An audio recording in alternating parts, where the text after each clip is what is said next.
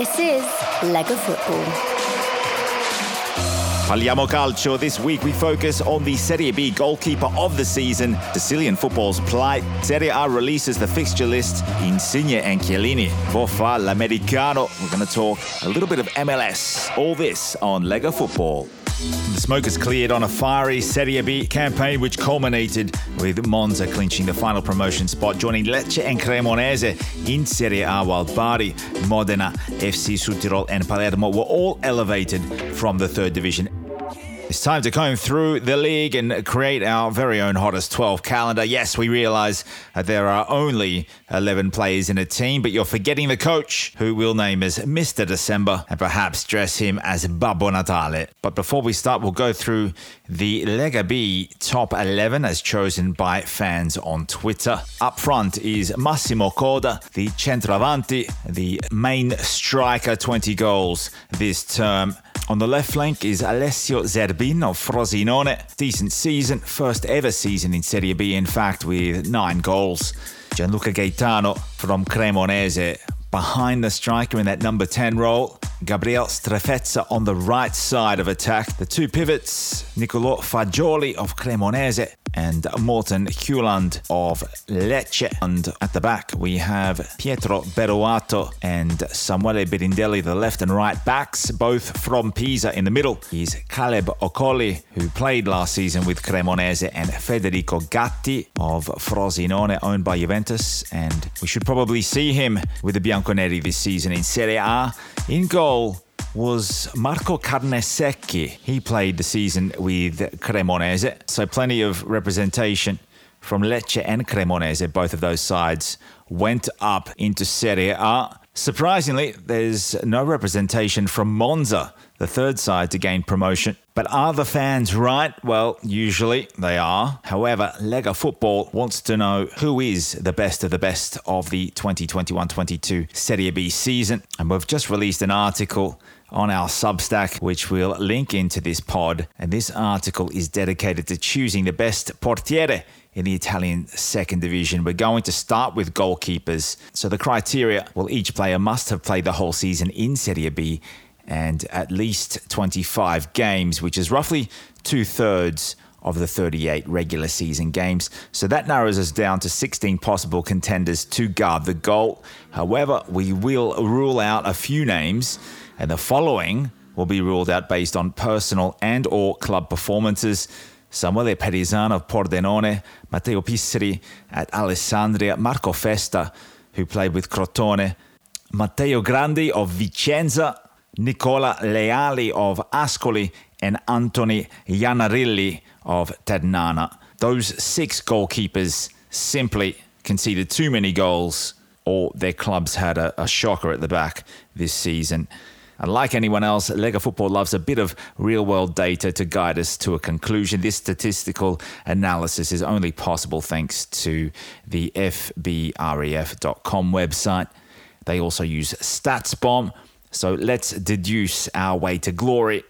From the remaining 10 contenders, the first thing we will do is eliminate the goalkeeper that conceded the most goals against per 90 minutes, and that was Federico Ravaglia of Frosinone. He conceded 30 goals over 27 games for an average of 1.11 per game conceded. So the GA90, the acronym for goals against per 90 minutes. So with 9 goalkeepers left, Gabriel of Lecce, well, he only conceded 24 goals in this campaign. His shot-stopping percentage is the lowest of the bunch at 67.2% and therefore must be culled. Gabriel was the lowest of the remaining 9 goalkeepers in that regard. And apologies to Gigi Buffon fans, and yes, I am one of them. The World Cup winner only featured in 25 games throughout 2021-22, whereas the other contenders were tested in at least 32 Serie B fixtures. There will be some fans out there scowling at that decision. We will have Gigi close to our hearts, but the level of difficulty to perform at high levels increases with every match. Gigi got through 26 games for Parma. He was out with injury for a while, and Martin Turk came in to guard that goal. So with 7 goalkeepers remaining, there's clearly a big difference between the best 4 performing shot stoppers and the rest. There's various reasons why goalkeepers have certain statistics. There are better defenses in front of the goalkeeper, and in some cases, the goalkeeper just has a blinder of a season and helps his team. And I think when we get to our conclusion, you will see that the goalkeeper that Lega Football has chosen has done just that by dragging his team. Well done to Elhan Castrati and Jesse Joronen for their tremendous campaigns. However, the pair only received 115 shots on target against the SOTA statistic, and they must be omitted. And in that range, we're dealing with numbers that go all the way up to 154 saves, with Anthony Iannarilli of Ternana being that goalkeeper. He led the way in shots on target against for this season, but conceding way too many goals, the Ternana goalkeeper. So he's not included in this list.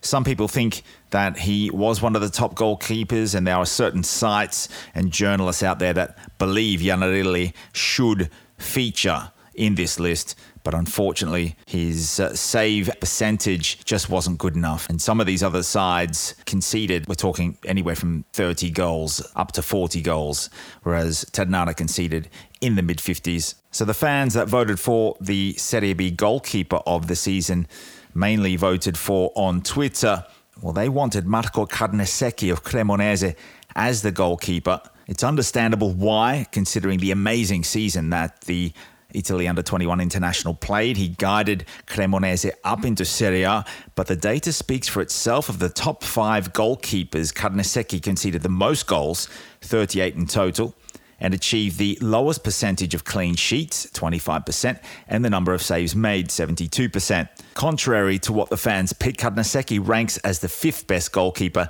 in Serie B at best. Depending on what variables you want to use and what statistics, Carnesecchi could even go down to 6th or 7th.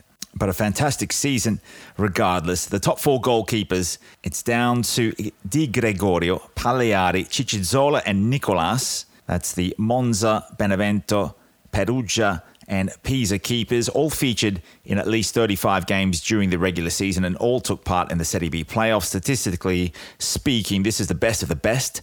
Now let's dissect their differences. We'll start with Michele Di Gregorio of Monza. His experience at 24 years of age, Di Gregorio has played in Serie B 105 times and Serie C 67 times since 2017. He's born in Milan, he's owned by Inter, and he was on loan at Monza. So Di Gregorio assisted Monza to its playoff victory over Pisa and subsequent debut Serie A promotion. So that's a bonus point, and I want to stress that. In addition, Di Gregorio has 19 wins to his name, more than any other, and we can add clean sheets, 15 of those, and clean sheet percentage, 40.5%, to this extraordinary list. There are some issues, though. Of the top 4 goalkeepers, Di Gregorio conceded the most goals at 37, and with that comes the worst goals against per 90 minutes title. Di Gregorio also conceded 6 goals over the 4 playoff games at a rate of 1.5 per game. Now, we're not using the playoffs to particularly define who is the best keeper, but perhaps that's a negative. And of the top 4 goalkeepers, his GA90 is at 1 exactly. So this is an extra half a goal per game conceded in the playoffs. Moving on to Nicolas Andrade of Pisa, very experienced goalkeeper. At 34 years of age, Nicolas has played in Serie B 181 times and Serie A on 39 occasions since 2012 and has finished as a Serie B runner-up on 2 occasions. He was marginally edged out for best clean sheet percentage, 40%, by Di Gregorio, who just edged him by 0.5%. The Brazilian restores parity, though, by nudging in front of the Monza goalie with his better save percentage, 78.6%, and GA90 of 0.92. Nicolas shares the record for lowest goals conceded in the league, so that's a huge tick here, a green tick. Pisa conceded only 35 times in 2021-22, and the Nerazzurri's phenomenal back 4, they did much of the work in this situation, and this is indicated by Nicolas's SOTA, the shots on target against, and the saves made, 101 saves in total. So 101 saves throughout the season sounds high, but we're dealing with Andrade having the lowest of the top 4, Di Gregorio made 103. Pagliari, who is the Benevento goalkeeper, made 120. Ciccizola made 124.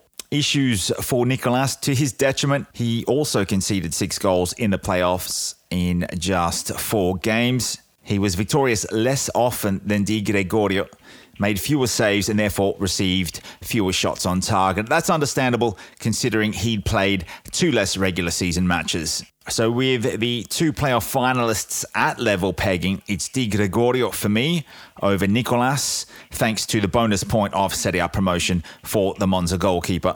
Moving on to Alberto Pagliari of Benevento. At 29 years of age, Pagliari has played in Serie B 131 times and Serie A on 3 occasions since 2016. He's owned by Genoa following a €2 million transfer from Cittadella in 2021. So while Benevento's attack was the best in the league, their defensive performances were erratic. They finished 7th during the regular season. Pagliari endured the most shots on target, 149 of those, and made an incredible 120 saves at 80.5%, in second place of this top 4 in just 35 matches though. So that's 23 more shots on target against than Nicolas over the same amount of games. In his 3 playoff appearances, Pagliari only conceded once for a remarkable GA90 of 0.33 per game. There are some issues, not too many though. Pagliari could only manage 12 clean sheets at a clean sheet percentage of 33.3. That's the lowest of the top 4 goalkeepers, and it didn't block any of the 5 penalties awarded to adversaries throughout the season. But 3 big green ticks. He's above Di Gregorio in terms of saves and also Nicolas, and that comes with the territory of having more shots come in at 149 against Di Gregorio's 134 and 126. And now we'll move on to the Perugia goalkeeper, Leandro Ciccizola. At 32 years of age, Ciccizola has played in Serie B 170 times. He's played in La Liga and Argentina's Primera Division since 2010. Having played in the UEFA Europa League of 2019-20, Ciccizola arrived at Perugia for free from FC Cartagena of the Spanish Segunda Division in 2021. The Argentine was the only Serie B goalkeeper to have played every minute of the regular season, with a league-high 124 saves made, accompanied by a league-high save percentage of 82.3%. And of the top 4 keepers, Ciccizola saved more penalties at 33% and led the way with a GA90 of 0.84, while sharing the best record of goals conceded at 32 goals, alongside Nicolas, however, having played 3 more matches than Nicolas overall. So that's outstanding. There is one issue though. Ciccizola has the 3rd best clean sheet percentage of the top 4 goalkeepers. That's at 36.8. That's below Nicolas at 40 and Di Gregorio at 40.5. However, there are 3 big green ticks where Ciccizola leads, and then he's come second on 4 occasions. The bonus point also was that Perugia was freshly promoted from Serie C, and Ciccizola led the club to an 8th place finish to qualify for the playoffs while conceding just 32 goals. That's 5 less than Di Gregorio, 2 less than Pagliari, with Monza and Benevento goalkeepers having played fewer games. Adding to that, Perugia scraped into the playoffs in 8th spot on 58 points with a head-to-head advantage over Frosinone. That's largely thanks to Ciccizola's cool head during their 2 regular season fixtures. The first ended 0-0 away at the Benito Stirpe just weeks after promotion from the 3rd division. Perugia then won the return match 3-0 at the Renato Curi with a 3-man backline of Angela Dell'Orco and Sgarbi, who, well, exactly, he had a no-frills backline in front of him. And this is also a massive reminder to those debating why a coach like Massimiliano Alvini was brought in by Cremonese. He was their Perugia coach. The miracle of Serie B, well, one of them was the fact that Perugia made the top 8, especially in front of a side like Frosinone or Parma. Ciccizola enjoyed a brilliant campaign in Italy, and like I said earlier, the data speaks for itself. So the best Serie B goalkeepers for 2021-22, we've named the top 10 on the Substack article, but Leandro Ciccizola of Perugia has just edged out Alberto Pagliari, Michele Di Gregorio and Nicolas Andrade. Marco Canasecchi, well, he's coming at 5th We understand why the fans voted for Carnesecchi. Brilliant season, some fantastic saves, but we're going for consistency and we're using the statistics supplied to us by those that collect them. Leandro Ciccizola is the Lega Football Serie B goalkeeper for 2021-22. Serie B has immense quality across the league though. Plenty of goalkeepers that could do a job here. And moving forward, we will examine the best defenders, midfielders, attackers and coaches of Serie B in upcoming episodes and articles. So stick with us for that on Lega Football.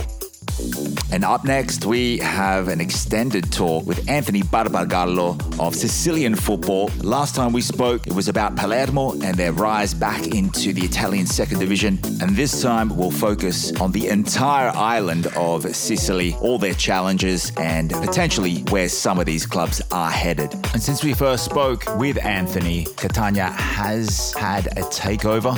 It is the Pelligra Group. They're coming from Australia with Catanese background, with some roots. So we'll see what the Australians can do there. And on that note, let's welcome Anthony Barbagallo, another Italian-Australian, to the episode. It was only 16 years ago that Sicilian football was at its peak. In your opinion, the days of Palermo, Messina and Catania all in Serie A at the same time, can you see that coming at any stage? Well, for Palermo, I mean, they're the only club at the moment that I can see pushing for Serie A. It all depends also what happens in the off-season here. If the takeover deal happens with the Football City Group, and if that happens, then I think Palermo, the road to Serie A will immediately accelerate and propel them back to the top flight in no time. As far as Messina goes, they're on the brink of another bankruptcy. And for Catania, well, they're bankrupt. I haven't even had official news yet whether they're going to restart in Serie D. Yeah, they failed to find a buyer or someone to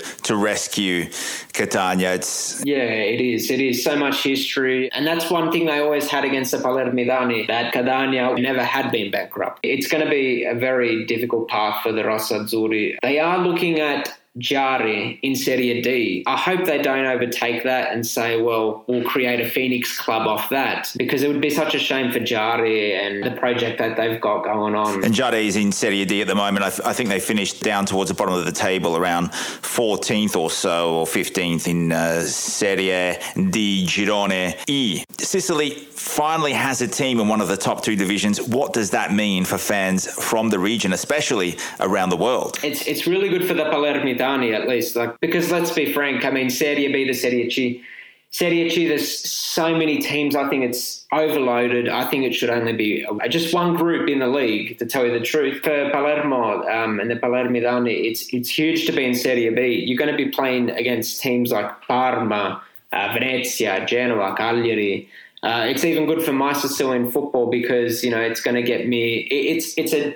It's a higher platform, which is more... It's a huge boost for at Sicilian Calcio on Twitter for everyone listening. In 2006-07 season in Serie A, Sicily had three teams, Palermo, Catania, Messina. Palermo was in the right direction. Let's hope others follow suit. You follow Sicilian clubs closer than most.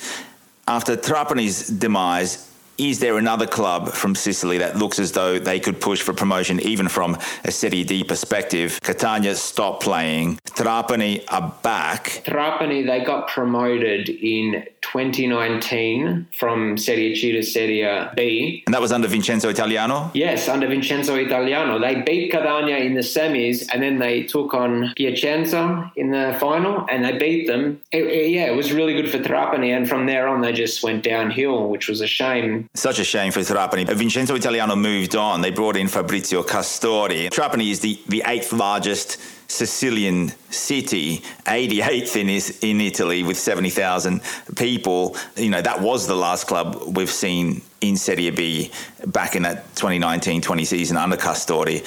And they had Mamadou Koulibaly, Stefan Stromberg, Alessandro Bongiorno and Balenzola, Jonathan Biabiani, the ex-Parma and Inter man, Marco Carnesecchi, who's the goalkeeper currently at Cremonese, and Andrea Colpani of Monza. We're going to see them in Serie A more than likely next season. Yes. So Trapani was the number one Sicilian club. Yeah. Palermo is back. Now, Trapani, as I said, is the 8th largest Sicilian city and 88th in Italy.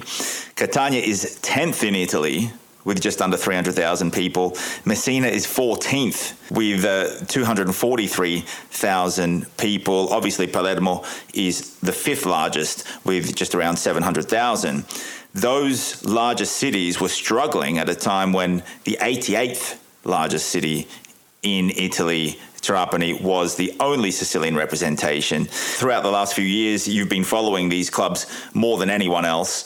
Tell us about your passion for promoting Sicilian football clubs. Are there one or two in particular that you support? Obviously, with the family coming from the province of Catania, obviously I go for Catania as well, Calcio Catania. At the moment, it's a bit of a hiatus with the club, so we'll see what happens if there's a new Phoenix club. And I've been doing some concepts of logo designs, hopefully some jersey designs, and just try and get it out there on Instagram and that, and share it with the people in Catania and see what happens. But yeah, you never know who's going to see it. Yeah, I just hope they at least can field a team and have a club this season. If it's not going to be in Serie D, if it's going to be in Eccellenza, then so be it. They've played from Eccellenza before, Catania, at one point. Atletico Catania, which is another club, also came into a little rise, and they were in Serie C for a moment. That club now is basically gone to, I think, the 6th or 7th division as well. So in terms of my passion for Sicilian football, I thought that Sicilian teams was very undercovered among Italian football media, the English Italian football media perspective as well. So there's a huge void to be filled there, and that's what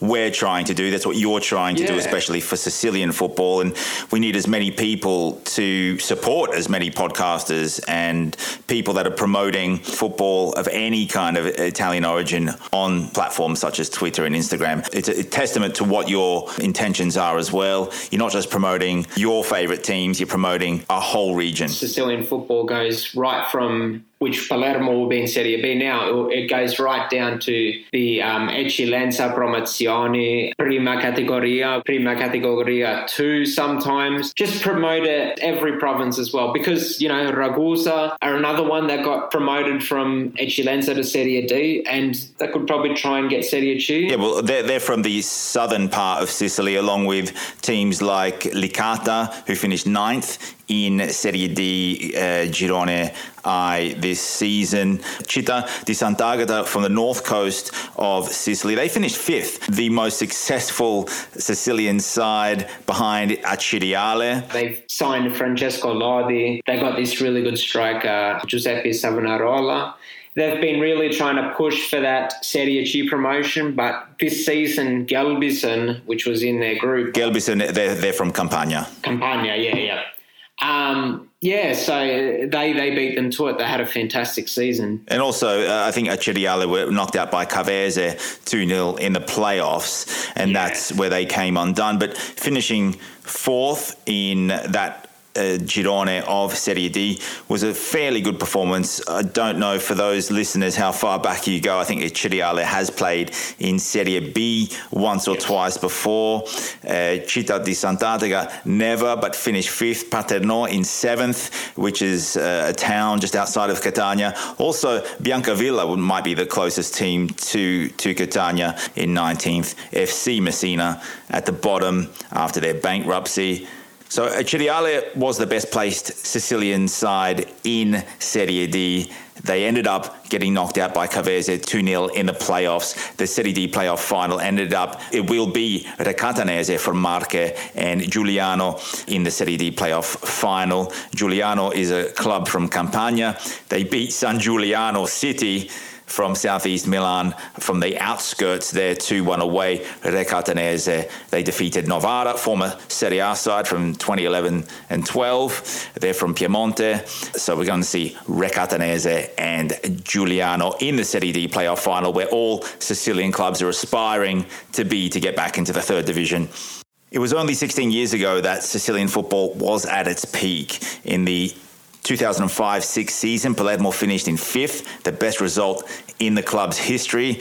They just fell short of Champions League qualification by a 2-point margin.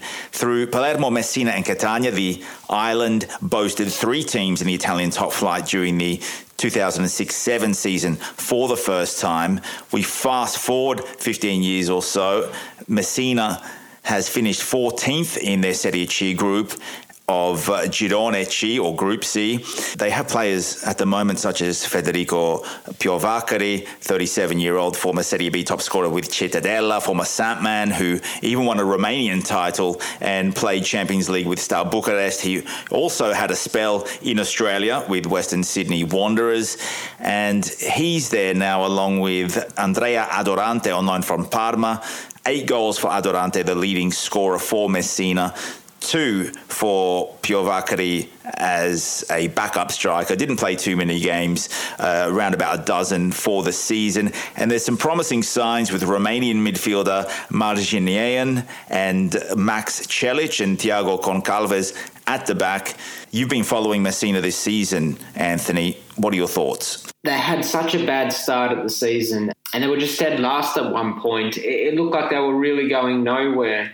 They went through several coaches. Late on in the season, they went on this fantastic run. They survived relegation. Like you mentioned, Adorante, Concalves, they really stepped up towards the back end. And Iborama Balde, the brother of Keita Balde, he had a good season. He got 3 goals, but he was also a good contributing factor. There was another player, Gabriele Morelli, at the backs. He had a good season with them as well. Before the season started, they were really aiming to at least get in the playoffs, because up until position 10, you still qualify for the playoffs. Yeah, they just couldn't manage it. They were bang on average. And therefore finishing further down the table in 14th. However, they were just promoted from Serie D, I believe. Yes, they won the previous season in Serie D Group I. They just beat FC Messina to it. But HR Messina was really great that they stepped up. You know, they came back to Serie C. Now, with all the ownership issues and that, it looks, highly unlikely they're going to be in Serie C. And who knows if they're going to be able to go to Serie D if they go bankrupt.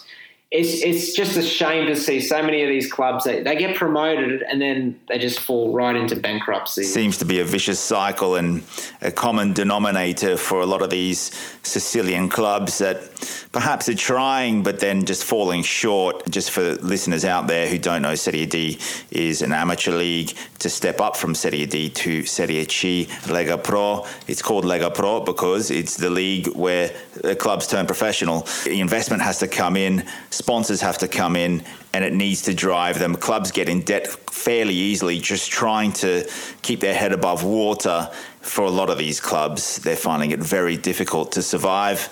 Remember Sigula Leonzio? They were a team from Lentini. It's part of Siragusa, but right on the border with Catania, and they were punching above their weight. Honestly, a very small club. They made it all the way, I think, from the 7th or 6th tier right to Serie C. And they were in there for a good spell. They even made it to the Serie C playoffs at one time. So, it shows that you can do it. Yeah, well, Palermo are definitely going to try and do it and get back into the top flight. That's Anthony Barbagallo at Sicilian Football on Twitter.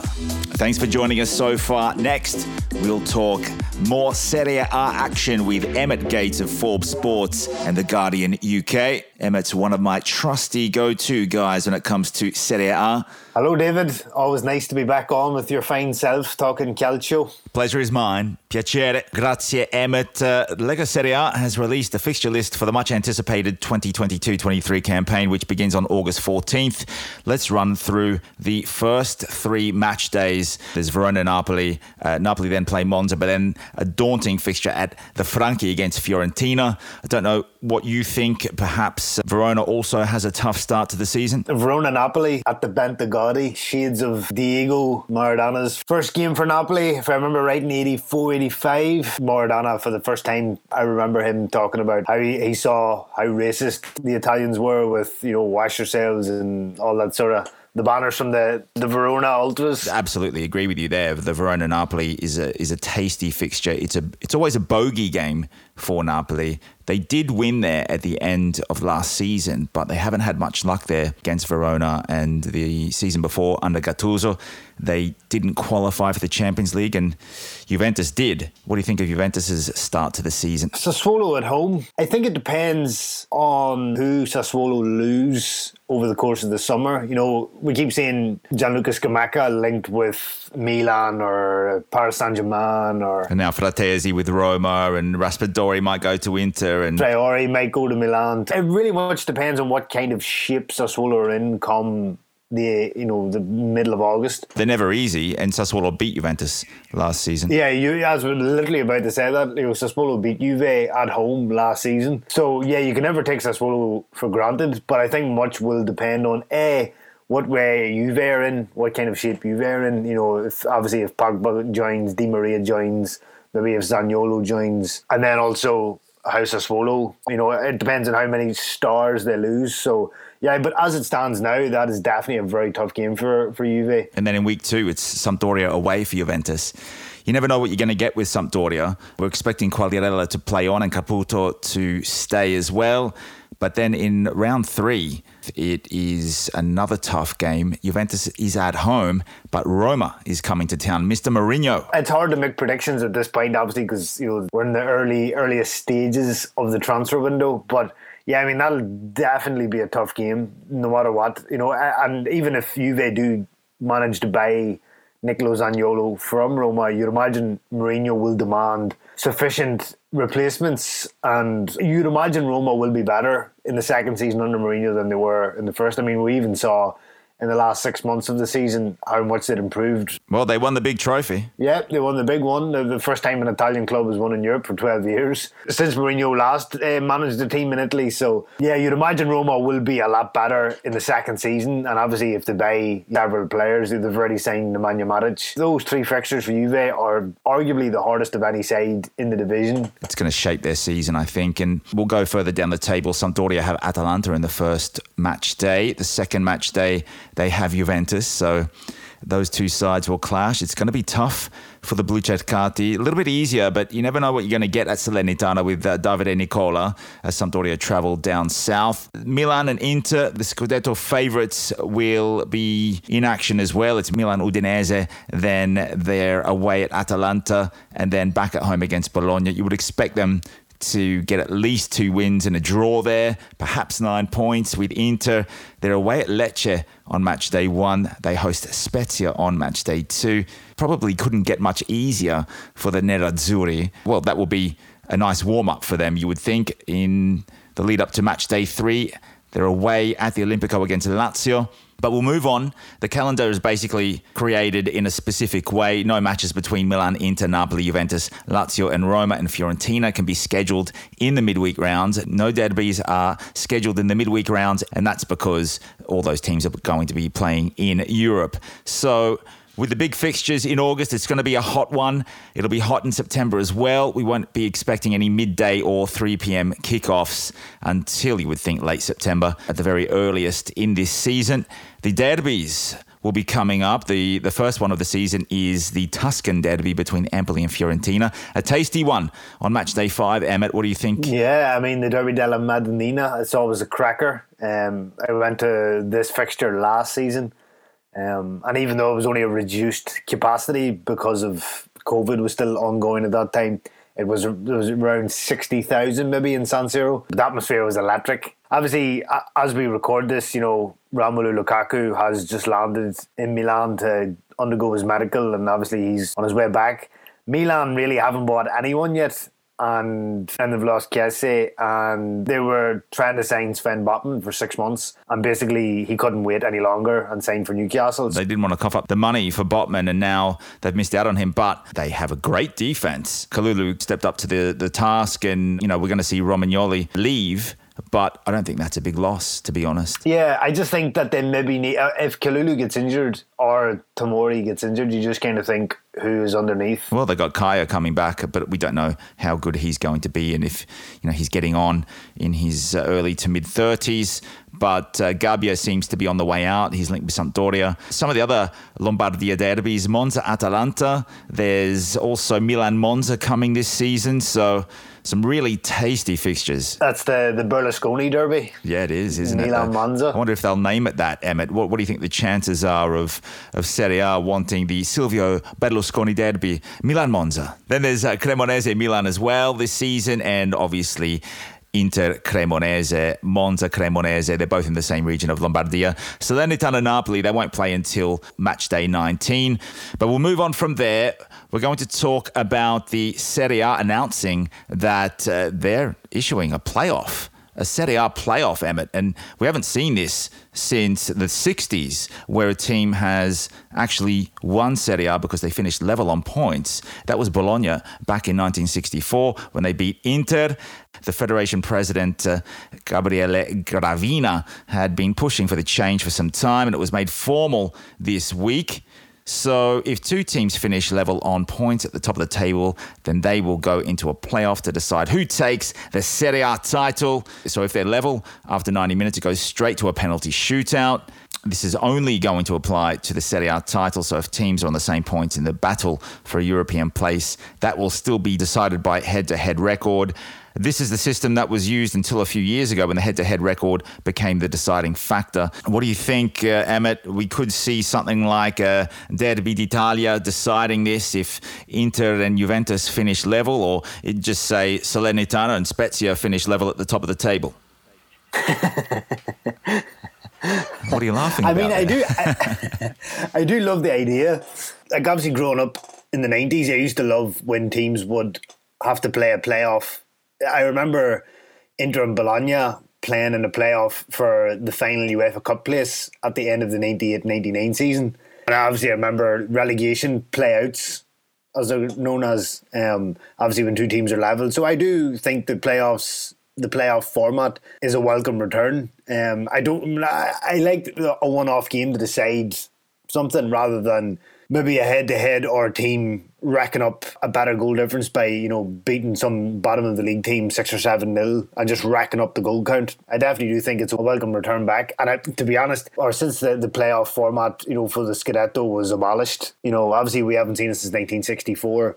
When was the last time two teams were level on points at the top of Serie A for the Scudetto? I mean, has it ever happened since? I can't remember. I think there was a couple of seasons ago when Inter sort of shot back and fell 1 point shy of Juventus when Juventus won their 9th consecutive Scudetto. But besides that, I cannot remember a season. Yeah, I mean, the chances of the two teams at the top of the table ending on the same level of points is remarkably slim, I would say. It will probably happen now because they brought it in. But I think Serie A looked at the success of Serie B last season and they realised just how tantalising a Serie B playoff final can be. We saw it in Serie C as well. That's how teams get promoted from the lower divisions, with Palermo beating Padova, Monza beating Pisa. I think the success that Serie B had has paved the way. There's a chorus of voices now. The demand is there. People love a playoff. And we've seen Serie B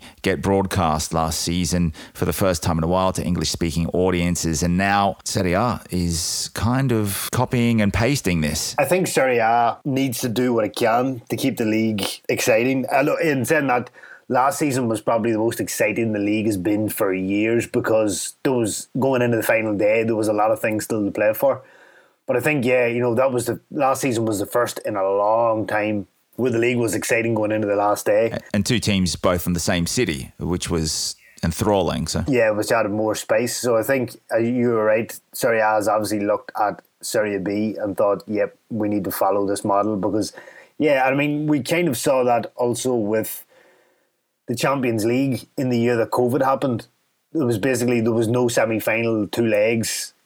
It was all shipped over to Lisbon and it was a one-off game and people loved it. The 2 semi-finals were just one match. There was no, return and away legs, and people loved it, and the audiences loved it. And I think there's talks now of maybe one day the Champions League returning to that kind of format, where it's like winner takes all, one match, 90 minutes or extra time or whatever, but it's done and said in one evening, as opposed to a week apart, a home and an away. So I think that could be the future, I think, for Italian football also. Sure. Maybe introducing a playoff style, even if they're not level on points. Top 6 teams go into like a mini tournament to see who is, the Scudetto winner or whatever, or who, I always kind of liked it too, the German format for relegated sides. So the third place team at the bottom of the Serie A table would face the third best team in Serie B. And that's how it was once upon a time, going back a couple of decades. And for those that don't know how Serie B and Serie C works, the lower divisions, they have a play out, and that is exactly what Emmett is describing here. It's the fourth and fifth last in Serie B. They play out,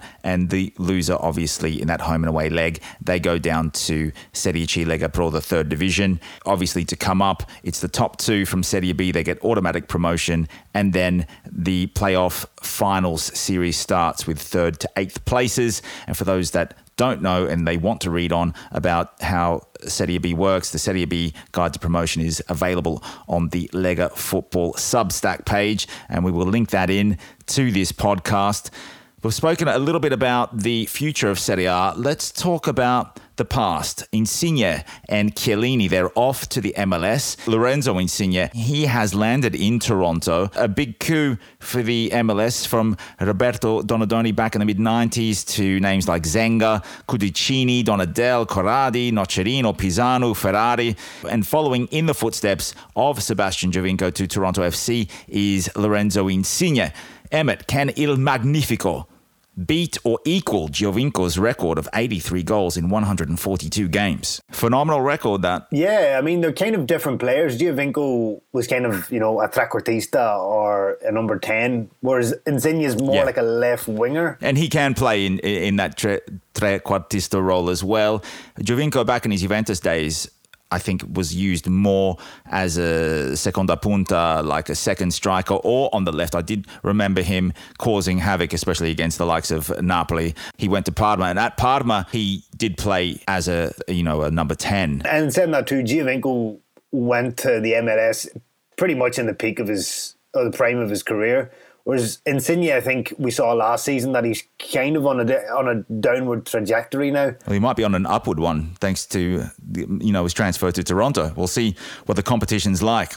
Yeah, very true. But I'd be very surprised if he matched Giovinco's record. I mean, he may come close, but I mean, I don't know what the rest Superb record, 83 goals in 142 games. I don't know what the rest of the quality around Insigne is like at Toronto. I know nothing about them. But they're 11th in the Eastern Conference at the moment, and we will pick up on that point.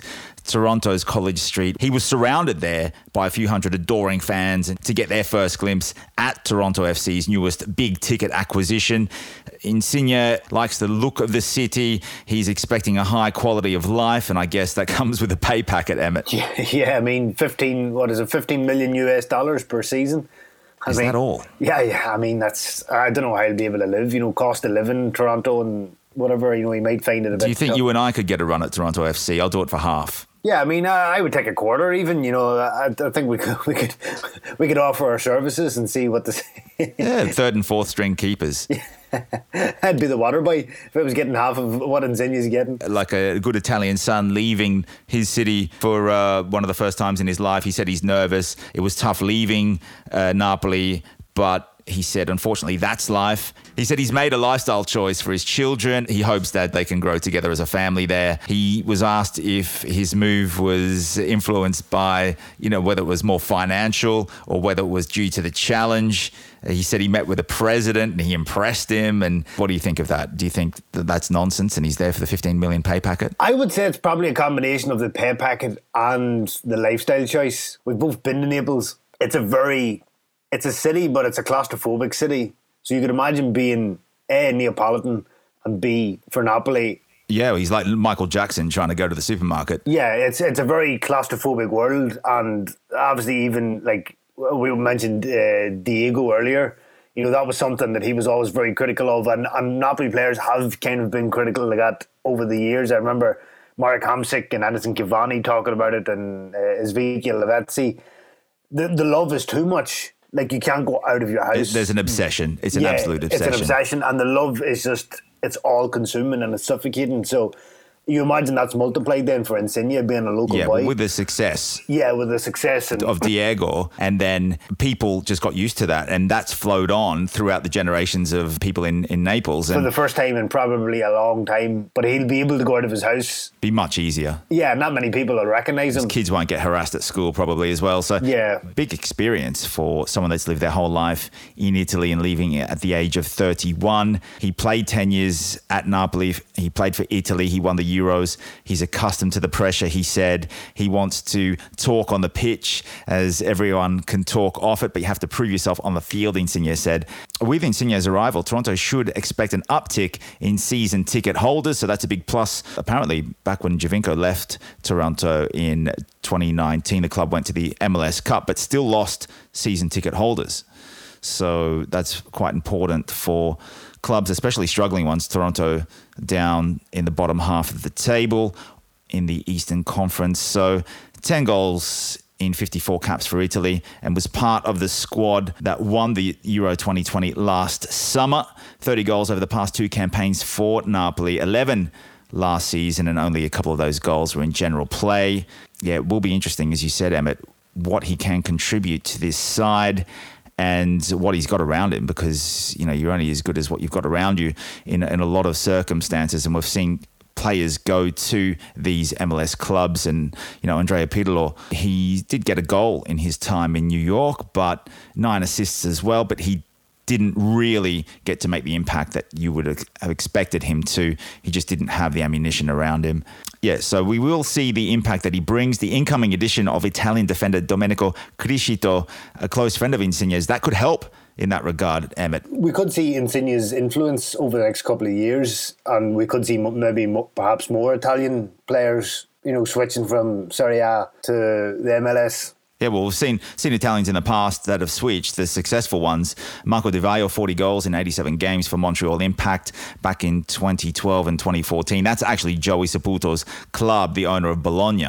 Obviously, we saw Andrea Pirlo departed Juventus in 2015 for a paycheck of 8 million euros, Emmett. You know, it's big money going over there for some of these guys. 1 goal and 9 assists in his time at New York City FC. We also saw even Alessandro Nesta.